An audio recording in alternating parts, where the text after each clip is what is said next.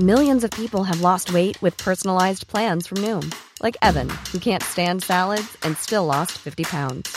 Salads generally for most people are the easy button, right? For me, that wasn't an option. I never really was a salad guy. That's just not who I am. But Noom worked for me. Get your personalized plan today at Noom.com. Real Noom user compensated to provide their story. In 4 weeks, the typical Noom user can expect to lose 1 to 2 pounds per week. Individual results may vary. Ever catch yourself eating the same flavorless dinner 3 days in a row? Dreaming of something better? Well, HelloFresh is your guilt-free dream come true, baby. It's me, Keke Palmer. Let's wake up those taste buds with hot, juicy pecan-crusted chicken or garlic butter shrimp scampi. Hello Fresh. Stop dreaming of all the delicious possibilities and dig in at HelloFresh.com. Let's get this dinner party started. This is Paige, the co-host of Giggly Squad, and I want to tell you about a company that I've been loving, Olive & June. Olive & June gives you everything that you need for a salon-quality manicure in one box. And if you break it down, it really comes out to $2 a manicure, which is absolutely insane. It's also so easy to get salon-worthy nails at home with Olive & June. The difference between how your nails used to look when you did them yourself and now with the Mani system is a complete game changer. The best thing about Olive & June, too, is it's a quick dry. Dries in about 1 minute, lasts for 5 days, and full coverage in up to 1 to 2 coats. Visit oliveandjune.com/perfectmani20 for 20% off your first system. That's oliveandjune.com/perfectmani20 for 20% off your first system.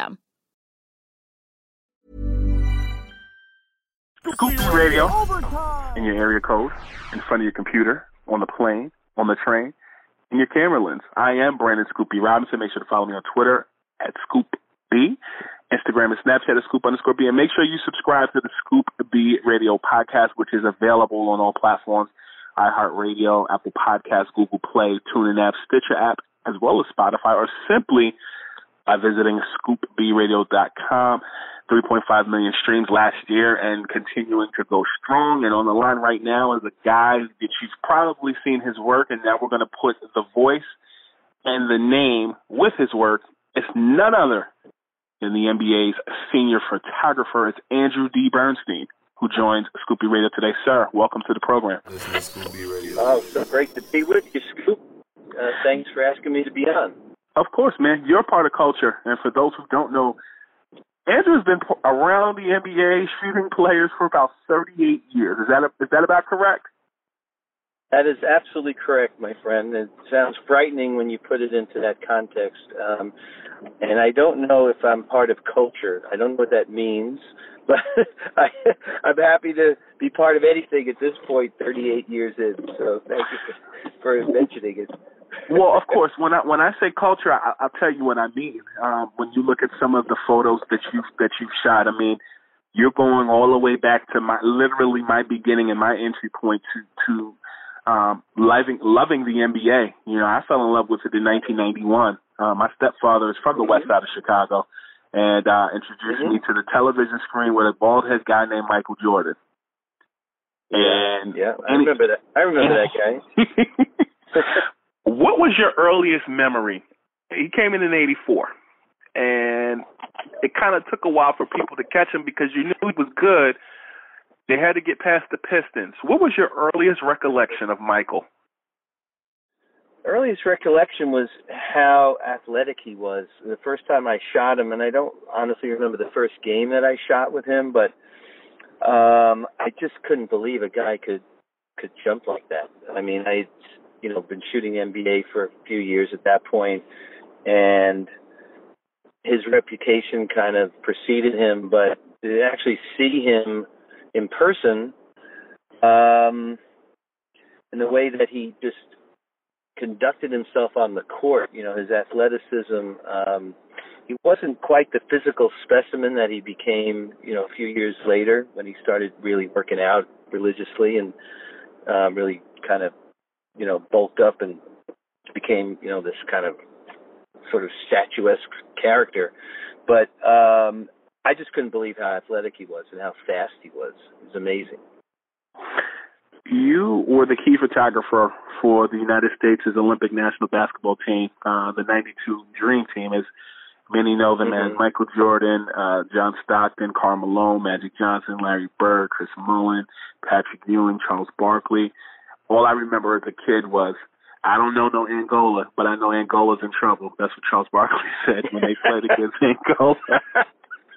And they were in trouble. Yeah, I was there. Yeah. How old were you at that point? Well, that was 92, so I was 20. Let's see, how old was I? That was 24, 25, 26, something like that. A 24-year-old kid. 92. Well, hold on, let's do the math. I was born in 58, so how many years is that? I don't even know. I'm not a math student. We'll get back to that. But what I will ask is, well, hold on. Huh? No, well, let's hold on. So 88, I would have been 30. So I was 34. 34 years old. There you go. That's the age I am right now. Okay. God bless you. God bless you. When you look back at that dream team, I mean, what was it like? It was like covering rock stars. It was literally like that, and you got it perfectly summed up. These guys were so revered as not just basketball players, but as a group. They were, the world had never seen that before in any sport, much less basketball. To have a collection of the top professional players, representing the United States, going out there and doing what they do as a team, as a collective. It was interesting because they, from day one, when the team assembled in San Diego for the training camp, it was obvious that one big thing had to happen, and that was that these guys had to play as a team. Individually they were all amazing, but they had the perfect coach in Chuck Daly, because Coach Daly really knew how to speak to these guys. He respected them, but he also knew how to get them to buy in on the team concept. And, the old expression, leave your egos at the door kind of thing. He didn't ask them really to leave their egos at the door, but to kind of put their egos together into one big pot, And the mission was to gel as a team and go out and get that gold medal. And that's what they did. And I can't honestly remember any moment during this 7 or 8 weeks I was with them, embedded with them, where there was really any kind of, jockeying for the ball and who's the bigger dog and all that. There's none of that. In fact, excuse me, it's quite the opposite. They Coach Daly had to get them to play a little bit more selfishly individually, because they were trying to pass too much, or trying to get the other guys involved. And it was a fascinating experience for me. It was really a once-in-a-lifetime as a photographer experience that I'm so glad that I had. Would you compare it to a 7-week NBA All-Star experience?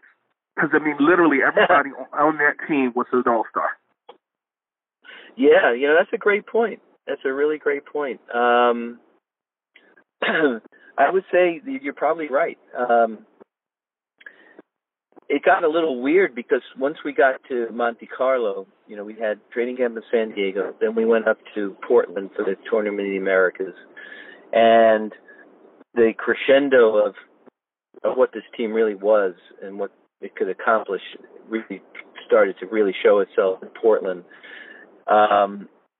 And once we got to Monte Carlo, then it was, like you said, it was like a rock show, has come to town. You're in Monte Carlo, all the glitz and glamour of that. And by the time we got to Barcelona, I remember when we pulled into the airport, to the private terminal, there was like hundreds of media waiting, and there were fans behind barricades. And this is for an Olympic basketball team. This is not a head of state or the Pope or, Michael Jackson or, so it really kind of hit us, I think all of us, the players included, that, wow, this is really amazing. And they very smartly got the guys their own hotel in Barcelona, and the hotel really was just for USA Basketball. And the only unfortunate thing was that the guys were kind of sequestered in the hotel. They really couldn't go out. They couldn't wander the streets, although Barkley, did his best to do that. John Stockton kind of stayed under the radar. But, Michael couldn't do it. Magic couldn't do it. The big guys, Robinson and Ewing couldn't do it. But they made the best of it. They played ping pong. They played cards. They hung out. They had, friends visit. They had dinners. I mean, it was really an incredible bonding experience that these guys still talk about. Magic still talks about that Dream Team experience as one of the greatest experiences of his life, and the relationships that came out of that are lifelong relationships. So I feel the same way. I was very fortunate. My dad came over there with me, and it was a great father-son experience for him to experience being around the team. And guys still ask me about my dad. It's pretty cool. I'm curious for you. I remember as a kid watching various documentaries from NBA Entertainment and just seeing the shot of Michael, video of the shot of Michael just walking around Barcelona, and then they guess they widened the screen, and then you saw his Jumpman logo above. Yeah, that was crazy, right? I mean, were you kind of called in at times to do personal photo shoots with them, or how does that work? Is that choreographed where guys are just walking around? Walk me through that, because that's always been fascinating to me. Well, that particular shoot I wasn't on. My friend Matt Butler shot that. I think the guys from NBA Entertainment, the producer, somehow talked Michael into taking that walk and going to see that big mural. Mm-hmm. I kind of wish I was on that shoot, but there were other ones that I did. I don't remember Michael going out much. I mean, he went out to play golf a lot when we were in Monte Carlo. He had that probably the most beautiful golf course I'd ever seen at the top of this mountain in Monte Carlo. And I went out with him a few times when he played with Coach Daly and some other people. There's that famous story about John Stockton and his wife and kids walking the streets in Barcelona. Mm-hmm. And, I'm sure you've seen the video, and the kid comes up to him and busted up the Dream Team is staying in the hotel, and his little kid points to the T-shirt, and he says, well, that's my daddy. He's on the Dream Team. But I think John was really the only guy who could get away with that, Mm-hmm. Mm-hmm. Yeah. Mm-hmm. Scoopy Radio on the line. But I've never heard any of the guys really ever talk negatively about the fact that they, couldn't go out and they were sequestered, and they took the basketball part of it very seriously, and they were playing games every other day, and the rest of the time they were just trying to enjoy being together. I spoke to Tim Thomas, retired NBA player Tim Thomas, recently, and he told me, really good guy, by the way. Oh yeah, for sure. He told me that he told me about the first time that he remembers meeting Michael Jordan when he was in high school. He was really close with Scottie Pippen. Yeah. And he said that the Bulls were playing the Knicks. And so they stayed at this hotel by Central Park. And so Scottie and his agent brought him in. And he says all of a sudden, as he's in this hotel, there's a window with all these people peeking in trying to see Michael. All of a sudden, when Michael's getting ready to walk out, it's 10 security guys that just came out of nowhere. And they were all walking with him. Oh, yeah. As they were getting in the car. Yeah. And he said that experience as a 17 to 18-year-old kid just never left him. He said it was like Michael Jackson. He said Magic, Isaiah, and Michael were the guys that had that. It was just an air about them that was just unmatched. Yeah. Yeah. I mean, now, you go fast forward to today, and, I saw that with Kobe. I saw it with Shaq. I see it with LeBron. You see it with Steph Curry. I mean, as much as these guys want to have a normal life, they really can't. They're recognized. I mean, of course, in today, the social media age, it's impossible. I mean, I can't even imagine LeBron, like, going out to the movies with his wife and his kids, you know, just like a normal person, without, you know, having some security, some semblance of protection. You know, it's just the nature of the times we live in. And, you know, it's kind of unfortunate if you think about it, but yet, you know, it's a pretty amazing thing that you can be that famous and that worldwide that you have to have that kind of layers of security around you. You as a photographer, could you imagine starting your career now versus back then when you started? Well, you know, that's an interesting question, Scoop, because the answer to that is yes and no. Because I couldn't have the career that I've had the same way that my career progressed starting back in the early 80s now, because the marketplace is just so saturated right now with a lot of photographers and a lot of people who think they're photographers or want to be photographers. But on the backside of that, the flip side of that is that there's a lot more opportunity now as a photographer with social media and with the players wanting to have their entire careers and their lives and their endorsements and everything else documented. So I try not to encourage, you know, it's interesting because I have interns and I teach and I'm around young people a lot and aspiring photographers. And I try to encourage their ambition, but I don't encourage them to be like me because I'm a dinosaur. What I do is fading out, and at some point pretty soon it's going to kind of go away. Doesn't mean that the need for really good photographers, really, really great documentarians won't still exist. I think it actually exists more now than it ever has. But people today have to realize that they have to take different avenues into business and to make it a career than I did. My career path was based on getting published. It was based on getting credentials so I could go to any sporting event I could get my hands on to build my portfolio so that I could get a magazine assignment. You know, that was the plum. And be hired, God willing, by a team or a league or a venue or an endorsement, you know, a product, corporate sponsor, whatever. It's different because all those avenues have kind of dried up. You know, there aren't as many publications, even close to as many publications, printed publications out there than there was.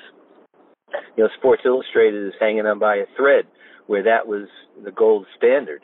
My dream as a young photographer in college and coming out of college was to get A, published in Sports Illustrated, and B, God willing, at some point get the cover of Sports Illustrated. I mean, that was like the holy grail. Now it's all about engagement, you know, and eyeballs and likes and followers and all that stuff, which is fine, and things change. So I hope that answered your question. I can't see having the same career starting today that I had, but I think it's possible to have a really successful career if you're willing to embrace the new media and what's going on in the marketplace now. You're a photographer, I'm a journalist, and you kind of hit something on the head when you said that everybody wants to be a photographer. And then now you have people who consider celebrity photographers or celebrity journalists, but maybe the work is not there. And I think that, you know, that ties into hip hop. There's a lot of guys that have SoundCloud accounts, but they're not really, if they say in hip hop, they're not spitting bars. They're not, you know, it's nothing finite. I guess my question for you is, okay, before you started the NBA, what did you do to hone your craft? Well, another great question, Scoop. I I got the bug for photography when I was 14. My dad bought me a camera. I was in high school. My friend, a very good friend of mine, had a darkroom in his basement. We lived in Brooklyn, and I really saw the magic of photography happen in that darkroom. It's one thing to take the picture, but then to see it actually materialize in front of your eyes under that, pale yellow light of the darkroom was truly magical. I mean, I can picture it now, 40-something years later. And I went to a big high school. I was able to do a lot of photography in high school. Not really sports, but I was doing other stuff. I was doing featurey stuff and theatrical presentations and all kinds of stuff. And went to the University of Massachusetts, which was a big college, and they had a daily newspaper, which I gravitated towards and worked a lot at that newspaper. I became the assistant photo editor my freshman year. But I wasn't learning really the craft of photography, the science per se of photography. It was kind of like learning on the job, which was fine and great, but I felt like something really had to get ramped up, to make a career out of it. And I transferred to Art Center College of Design in Pasadena, California. They're a very hardcore advertising, commercial-oriented school, car photography, fashion. Photojournalism was not really on their radar screen, but I knew that I could get the technical training that I needed and really understand the science of photography. I was pretty much discouraged from being a sports photographer while I was at Art Center. Wow. Which only fueled me. Yeah, which only fueled me more because I'm a Brooklyn guy, and you can't tell a Brooklyn guy not to do something when it has the opposite effect. But the good news was that I had two teachers who really believed in me and saw that I had something. I had the desire and the will, and that's one thing, but they saw something, in my eye, in my talent, and really pushed me and didn't let me get discouraged, despite what the school itself was trying to push me towards.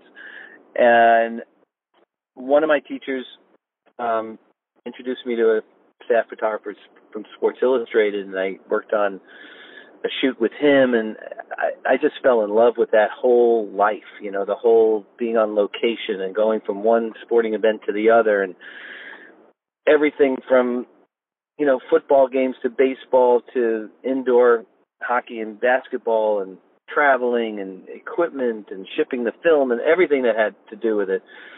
And through that job, I was able to learn, and I was still in school at the same time, working almost full-time for Sports Illustrated as an assistant.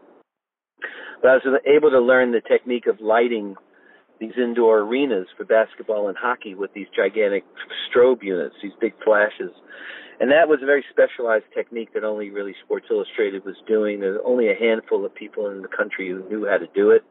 And I saw an opportunity there. I really saw that I could take my real love and desire to be a sports photographer, and through this technique that I learned that very few people did know, I was able to produce some pretty good photography, I thought.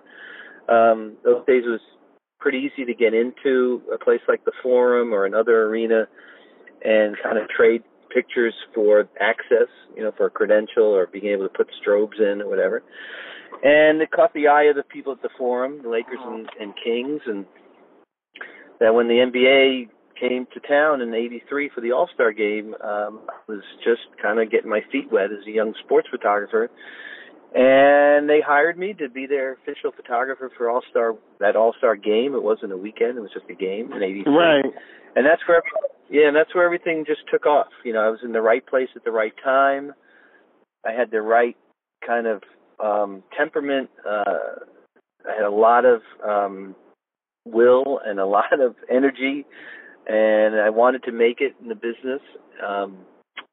Shortly after that, I became the Dodgers team photographer in '84, and my career really took off. The Showtime era was in full swing. Lakers Celtics rivalry, And lo and behold, in '85, I got that first Sports Illustrated cover, which really affirmed to me that I had made it in the business, that I deserved, not that I had made it per se, but that I deserved to be there, that they can't take that cover away from me. I mean, it's out there on every newsstand in the country. And it was really it remains the greatest moment of my career, was when I heard that I got the cover, and B, when I actually saw that cover on the newsstand. It just blew my mind, honestly.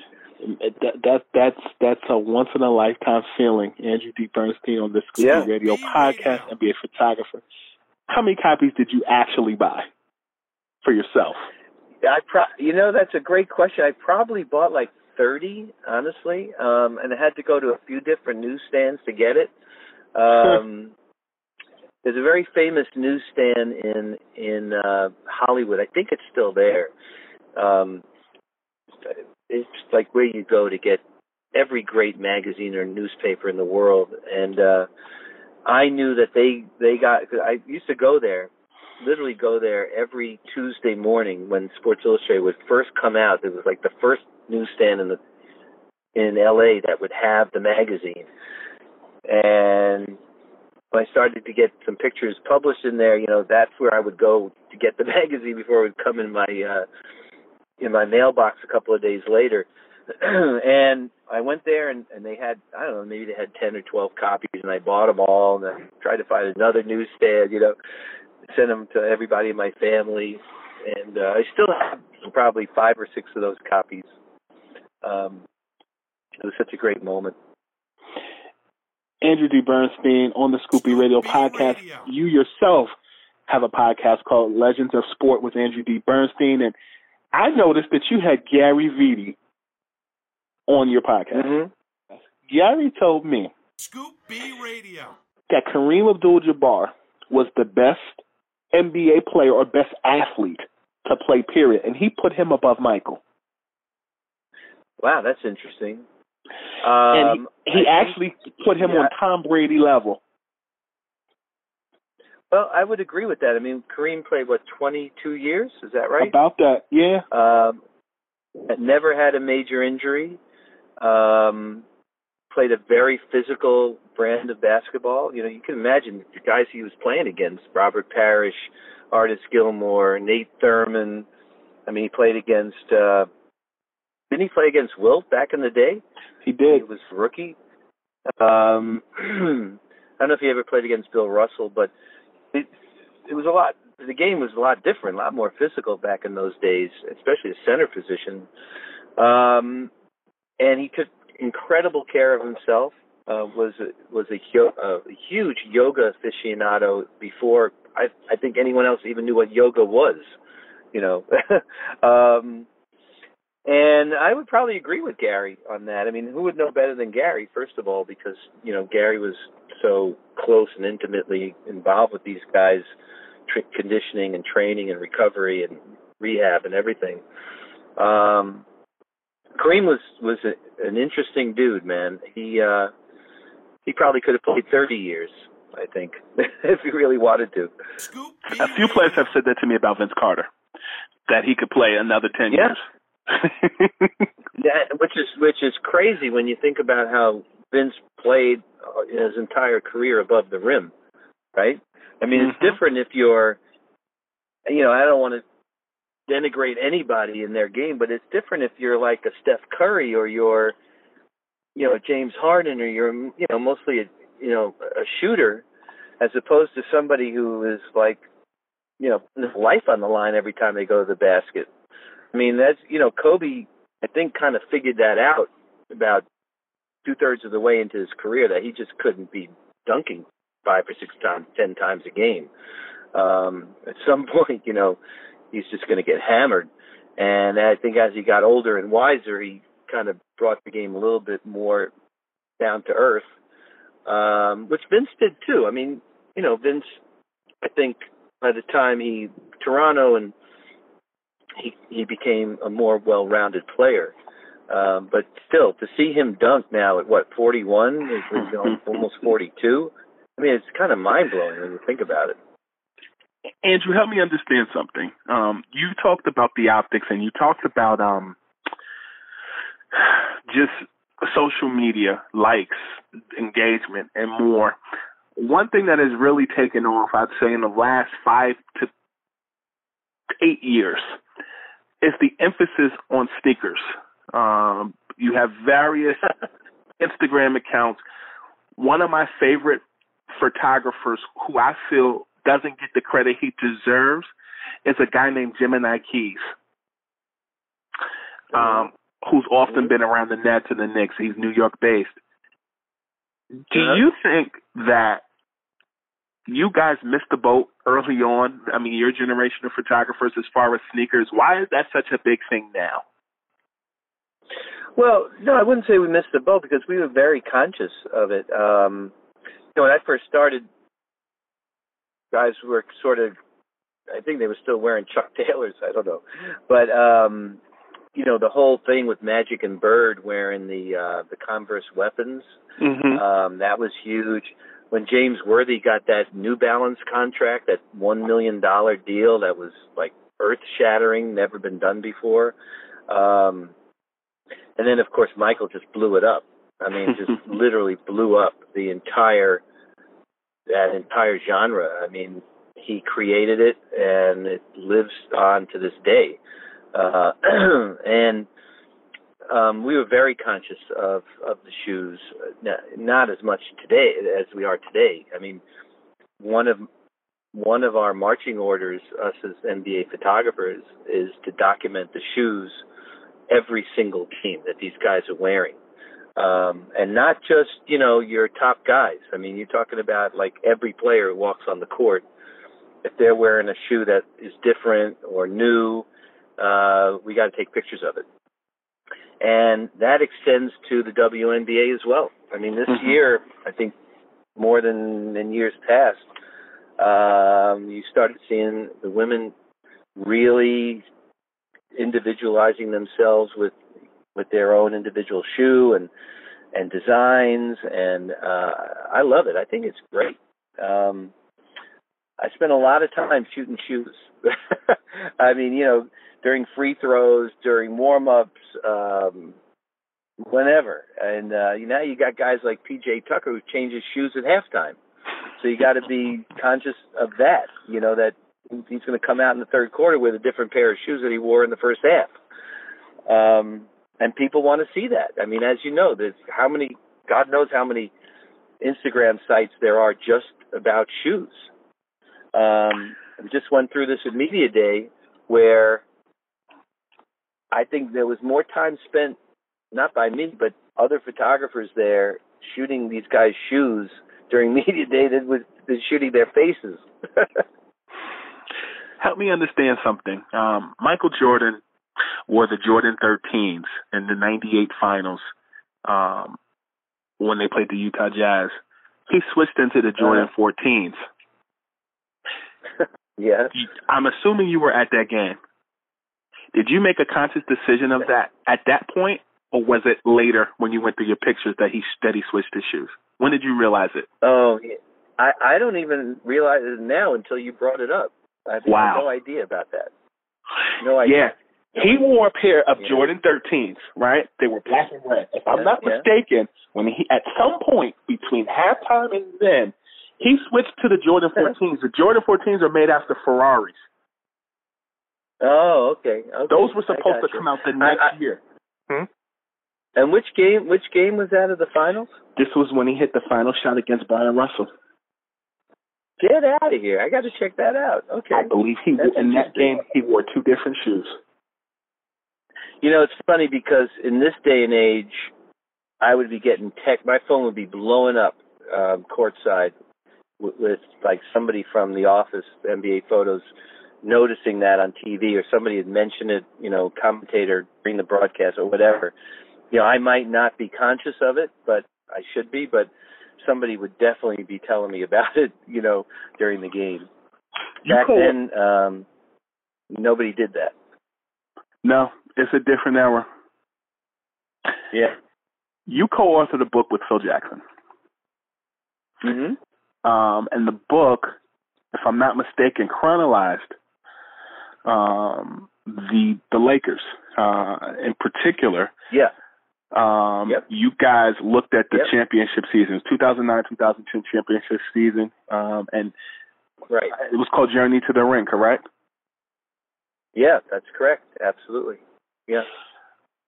What was it like being around? I know Jack McCallum as a writer has chronicled like the Phoenix Suns, if I'm not mistaken, years ago.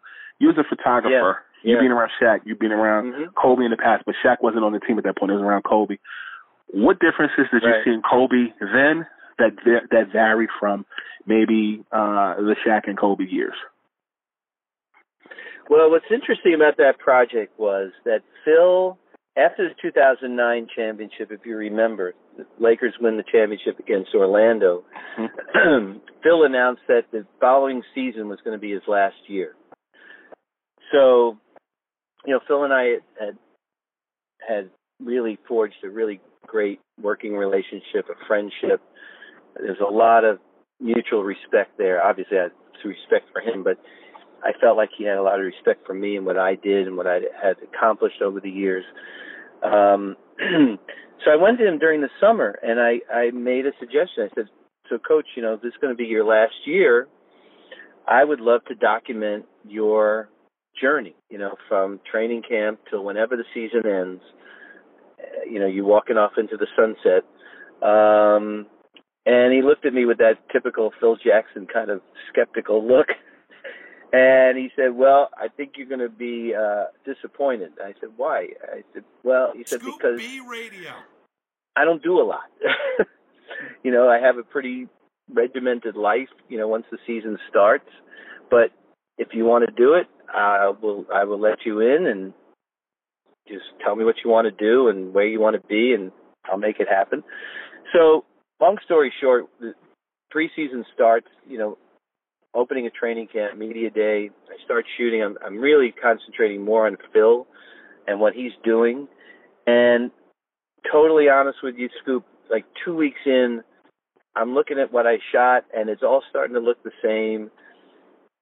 And I went to Phil, and I said, Coach, I got to tell you, man, I love you, but you're right. I said, I can't see a book here. And he looked at me, and he laughed. He goes, I told you. I said, so could I kind of change gears here and do the book about the journey of the team? And I had already discussed it with the publisher, because the publisher had committed to doing this book about Phil. But then I had to talk to the publisher and say if Phil's okay with it, and then the team, the organization is okay with it, I'd like to change gears, and do it about the journey of the team. And the publisher kind of went out on a limb, because obviously we didn't know how the season was going to end. They're the defending champs, but the season could end. They might not make the playoffs. They could get bounced in the first round. They could lose in the finals, whatever. And the publisher committed. They said, yes, we'll do the book. Win, lose, draw, it doesn't matter. Phil and I decided to do it in black and white, because that was kind of near and dear to our hearts as kind of old guys, but also kind of aficionados of old school documentary photography. And then I embedded myself with the team. Something Phil made very clear from the beginning when we changed gears about it. He said, I know Kobe's the star, but I don't want this book to be about Kobe. And I said, Phil, I totally agree with you. This book is about the team. Kobe is a part of the team. He's obviously a huge part of the team. And if you look at the book, Kobe obviously is in the book and is represented on the book, and those are his hands holding the trophy on the cover of the book. But the book is not about Kobe Bryant, right? That came later, when Kobe and I did our book together. And Kobe was totally cool with that. He knew that this was I don't think we even had to discuss it, that this was about Andy documenting the team and the journey of the team. So I spent a lot of time with guys like Powell and Ron Artest at the time. I think he was still Ron Artest. I don't know if he was Meta then. No. And Phil was very, very adamant about having every single guy represented in the book, to the point where we got to the final edit of the book, and he was writing. Phil essentially wrote he wrote the captions, he wrote the long intros to each chapter. He wrote every word in the book. And we got to the final edit of the book, and we're just about to send the book to the publisher. I remember it was like late July. And he calls me. It's like 4 o'clock in the morning. Right? I was back east. He was in Montana. I was trying to eke out a vacation with my family, like on Martha's Vineyard, I remember. It's 4 o'clock in the morning. The phone rings. It's Phil Jackson. He goes, Andy, there's no pictures of Josh Powell in this book. And I'm like, what do you mean? He goes, we cannot publish this book without a picture of Josh Powell. Do you understand? Okay, Coach, no problem.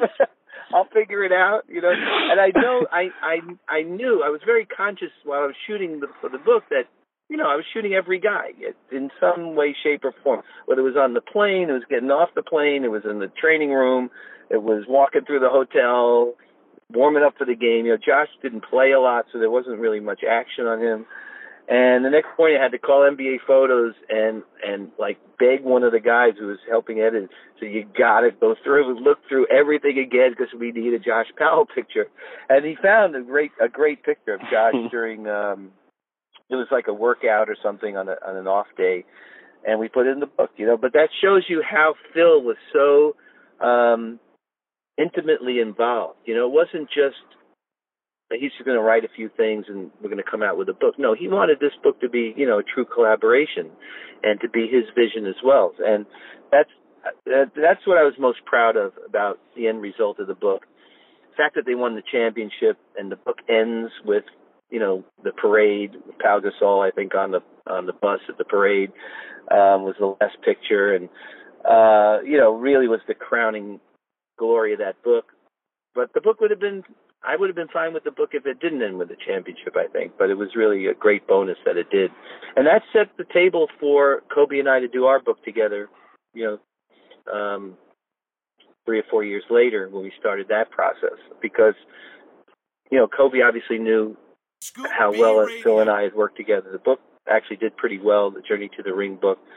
And Kobe had a story to tell, and my photos helped to support that story. So I've been so fortunate to have worked with both of those guys on these one-on-one projects that, you know, I can't imagine really ever doing it again because it was such a labor of love.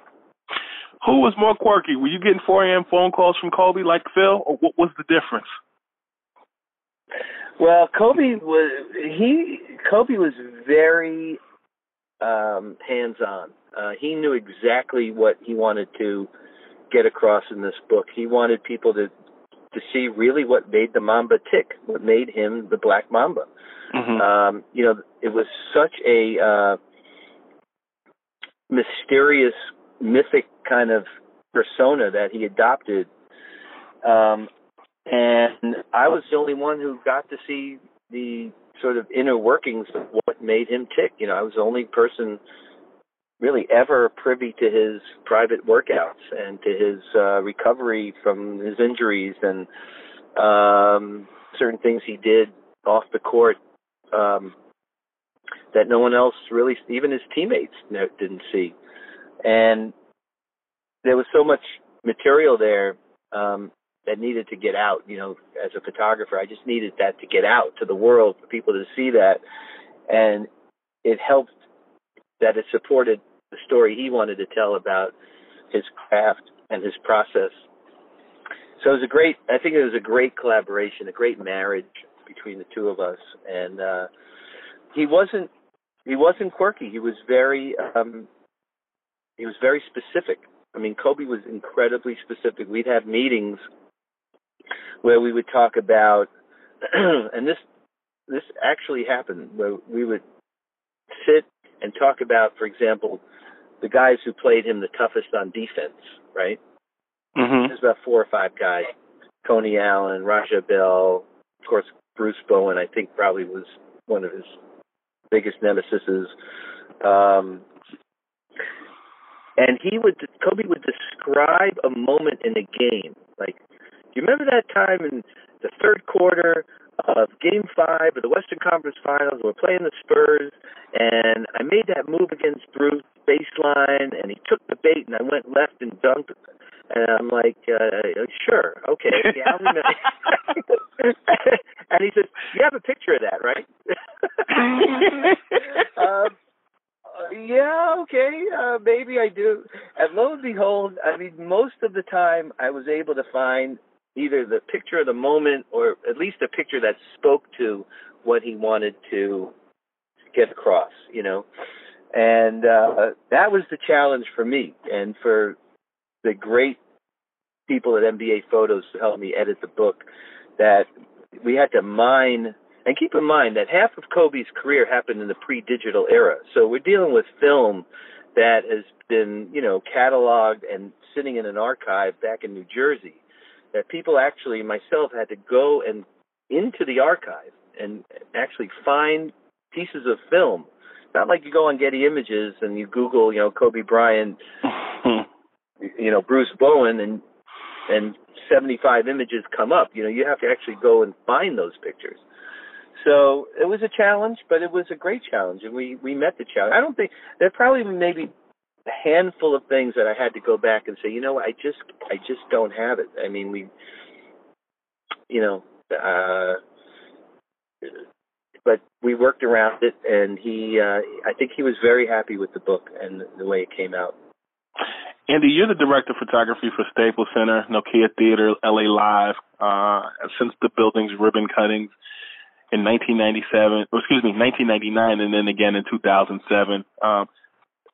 LeBron James said at Media Day that the real winner of the NBA free agency was Staples Center. Why? Because the Lakers got Kawhi Leonard as well as Paul George, the Clippers got Kawhi Leonard as well as Paul George, and then the Lakers, you know, already had LeBron and have Anthony Davis. I think you're kind of an expert on Lakers and Clippers talk, particularly because you were around the Showtime era. What do you think this season is going to be like with both Clippers and Lakers actually being damn good on paper? Well, I think LeBron is absolutely right, and it couldn't happen at a better time. This is the 20th anniversary of Staples Center, believe it or not. Opened in October of '99. And I have been shooting the Clippers as their team photographer since the day they moved from San Diego in 1984, the 84-85 season. So I am really, I mean, I don't want to toot my own horn here, but I think I'm really the only bridge between both franchises for all of this period that the Clippers have been in LA, and they've been playing together in Staples for the last 20 years. So for me to have both teams relevant and competitive at the same time, because, you know, the Lakers for years were obviously the much better team, then the Clippers had their moment, you know, the last whatever number of years, and now the Lakers are back and the Clippers are right there. I mean, I honestly feel like my career wouldn't be complete until I saw a Clipper banner hanging in Staples Center. I mean, what a moment that would be. And then the only thing I equate that to, Scoop, is the LA Kings winning their Stanley Cup, their first Stanley Cup on Staples Center ice in 2012. And it was the most emotional moment, one of the most emotional moments I've ever had as a sports fan, as a photographer.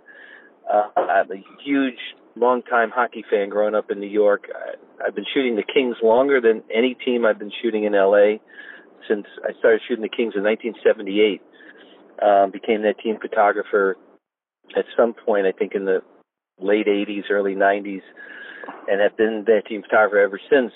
And none of us thought in our lifetime we would see the L.A. Kings, you know, hoist the Stanley Cup. It just was one of those things. With like the Clippers, you know, no one ever thought the Clippers would be competing for a championship, and there we all were, you know, 2012, and Dustin Brown is in that Stanley Cup.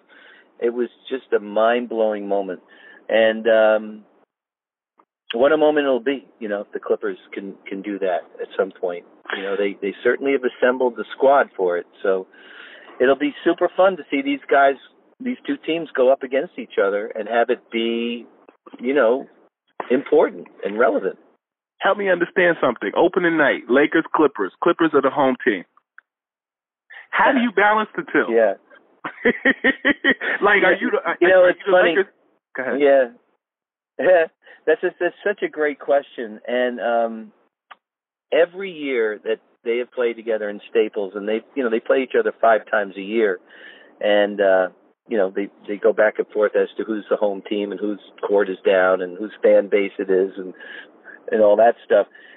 I've tried to get the perfect picture that just shows these two teams playing each other in the same building, and it's impossible to get that like in the hallway. Their locker rooms are very much separated. One's at one end of the hallway, one's at the other. They don't cross each other. The players when they come out. Is really only kind of like the captain's meeting before the game, where you can sort of get a taste of, the two teams playing in the same building. But for me personally, I don't really have a favorite either way. I just want to see a great game. I really do. And I'm happy for that group of fans. If it's a Laker home game or it's a Clipper home game, I'm happy for that group of fans that they're getting to see basketball at that level of these two teams playing each other and really competing. I mean, it has never been a time. We were really close a few years ago where these guys could have played each other in, I believe, the conference finals, and the Clippers felt just short of making that. But imagine a conference final between these two teams. That would just be mind-blowing. You brought in a lot of Lakers and Clippers knowledge. Is there a prediction? Do you see the Clippers winning the finals? Do you see the Lakers winning the finals? I can't make a prediction because I think we saw last year with LeBron that these guys have to stay healthy. There was so much expectation from the Lakers last year when LeBron came, and rightly so. I mean, you got, arguably the best player in the world coming on your team. And then he goes down for 17 games, and, the wheels come off. So, God willing, both teams will stay healthy. Their top guys will stay healthy, and I don't think there's really any way to predict anything. I think what's great is that the league is kind of wide open right now. Mm-hmm. There's no clear favorite in either conference. And it's been a long time since we've had that, with the Warriors being so dominant. And then, of course, the Cavs being so dominant, we could just keep going backwards in time.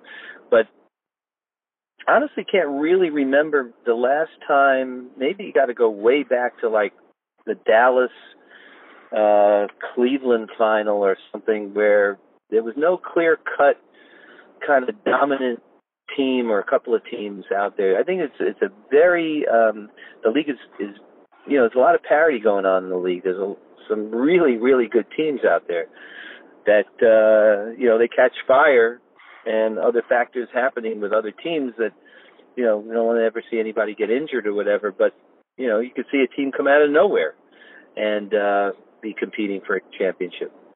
Andrew, I literally have 2 more questions. Number 1, your least favorite photo that you took that got the most attention and you didn't understand it. Why that happened? My least favorite photo. Wow, that's a crazy question, man. That's funny. Shaq had this way of about him that whenever he would see a person, he immediately would pick them up, right? And it was such a weird thing. Like he just had this need to pick people up all the time. So he would see, like he picked up Hakeem Olajuwon, guy's 7 foot whatever, and he just picks him up like a baby. He picked up Adam Silver, the commissioner, and so one year I'm in Hawaii with the Lakers for training camp, and Magic happened to be there, and Magic, I was doing a photo shoot with Shaq on a backdrop, and Magic just passes by, and Shaq goes, He goes, Magic, come over here, man. I need to talk to you about something. And Shaq looks at me and he says, get ready. And I said, all right. And Magic walks by and he just picks him up. I mean, this is Magic Johnson. And I clicked the picture, and it was funny. I didn't think much of it, but that picture kind of has a life of its own out there. So many people remember that picture. It's been reproduced a gazillion times. You know, it's a funny picture. Magic loves it. Magic had me make a print for him and frame it. You know, so I wouldn't say that was my least favorite picture, but it's one of those head scratchers that, like, wow, you know, who knew that was going to have a life of its own after I took it? Last question. Favorite picture you've ever taken in your NBA stead? Well, let me throw that back at you, Scoop. You tell me which is your 4 favorite pictures of mine, and maybe we could rank them from there. I'm gonna be very honest with you, Angel. There is something very underrated about the Scottie Pippen pictures that you've taken. And for me, the reason why I like your Scottie Pippen, what'd you say? No, I'm interested by that. No one's ever said that. The reason why I like your Scottie Pippen pictures is because they add some level of detail. Just to give you a point of reference, my family owned a sneaker store in Harlem and in the 80s and the 90s. And so for me, although my stepfather introduced me to basketball, I got the culture and the understanding of just photos, the business of hoops, sneakers, and more at that young age. I rang a cash register when I was 6 years old. That was my first job. And so I would look at pictures of Rex Chapman. I would look at pictures of George Gervin. I would look at pictures of Derek Coleman, Rod Strickland, and more. And to me, Scottie Pippen was always fascinating because it was almost like when he came into the league, he wore New Balances, and then he ended up switching to Nike. And when he and Michael came, you figure, okay, Air Jordan was the bomb. Scottie has to have, you know, a pair of Nikes to kind of complement that whole Nike, you know, the whole Nike look. And so when I look through some of your pictures, I just look at how much detail, I don't know if it was intentional, but how much attention to Scottie's game was detailed, not just in his game, but also in his footwear. You know, I look at the Nike sneakers that Scottie wore with the big air bubble. You perfectly paid attention to detail with Scottie. So for me, growing up, I used to see pictures you did with Scottie, and I liked them. Everybody pays attention to Michael. Everybody knows Michael is Michael, but how you paid attention to Scottie, to me, was interesting. And you posted a picture of Scottie the other day. And I liked it, and it just took me back to my childhood. So for me, photos that you took taking of Scottie Pippen have always stood out. Well, that's so amazing for you to say all that. I would never have realized that without you saying it, because I'm just out there doing what I got to do. But the fact that you are getting so much from my photos that I didn't consciously intend on doing really is kind of a humbling thing. You know, people like to point to Mike Jordan holding the trophy, crying with his dad next to him, or Magic and Bird intertwined, or I don't know, Kobe, you know, the one of Kobe in the ice where he's kind of meditating, or you know, there's you know, some pretty well-known pictures out there, and I'm super grateful that I was able to take them. But for you to be able to point to something that speaks to you, that's so gratifying as a photographer, because all we want to do as photographers is elicit an emotional response. That really is the goal of photography, is to elicit an emotional response from whoever is looking at the photograph that we took or created. And for you to speak so eloquently about the emotion that you feel from that particular picture, or any picture of Scottie Pippen, a player that you revered and loved, you know, it's like mission accomplished. For me as a photographer, because that's all I care about. You know, I mean, you could be an Isaiah Thomas fan, you could be a Vince Carter fan, you could be Kobe fan, you know, an AI fan, LeBron, doesn't matter. You know, Steph Curry, any of these guys, But if my picture is making you feel something, either you're remembering being at that game where that picture was shot, or you remember watching it on TV with your dad, or you emulated that guy's game in your game on the playground, and that picture kind of helped you. Kobe spoke about that in relation to my pictures, that as a kid, a teenager, he was using my pictures that he would see of, Jordan and Clyde Drexler and, some of the greats that he admired so much, Magic, that he would sort of emulate or kind of try to imitate in his own game things that he saw in the pictures that I took of these guys. I mean, that's the most humbling, complimentary thing you could possibly say to a photographer. For sure. So, and I'll add, so I'm looking at your Instagram now. I'm going to tell you a crazy story. So you have a picture of Dominique Wilkins ducking on somebody on the Clippers. He has a leather. Okay. He has a leather knee pad on, and the guy. I don't know who this guy is. Number 18 on the Clippers. I'm imagining it's the San Diego Clippers, but Dominique Wilkins has on the red Clippers jersey, and he's got a pair of Brooks sneakers on. So when I was a kid, Dominique Wilkins did an appearance at my family sneaker store. And in my family sneaker store as a baby, there's a picture of my parents holding me, of Dominique Wilkins holding me. That picture that you have of Dominique Wilkins, he signed it for me as a kid, and it says, "To Brandon, Dominique Wilkins." Get out of here. That's crazy. What a great story. I love that. So it's like, I didn't know you took that picture, but as I was scrolling through your Instagram, I'm like, holy shit. That's so funny. Well, I'll go one better with you. I mean, that's a great story. I don't want to say better, but I'll tell you a crazy story. For sure. Larry Nance Jr. was drafted by the Lakers, right? Mm-hmm. And I meet Larry, super nice guy. I get to know him a little bit during training camp, and we're at a preseason game, and I'm in the locker room, and I pull up the picture that I shot of his dad with the winning dunk in the 84 dunk contest, right? When his dad was playing for Phoenix. And Larry looks at the picture and he goes, "Wow, that is such a great picture. We still have that picture hanging in our house."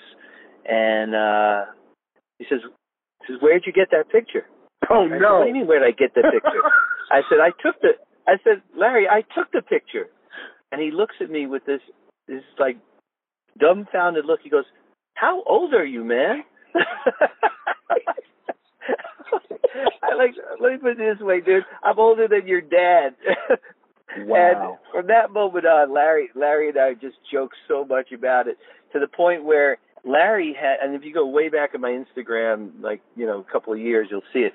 But he had a great dunk that I shot through the glass of the backboard, and I put it side by side with that photo, and I put father like son in the caption, and I showed it to Larry, and then I showed it to his dad, because his dad was coming to a lot of games when Larry was at the Lakers, and got a really good laugh out of it. And then so fast forward to the dunk contest that year, right?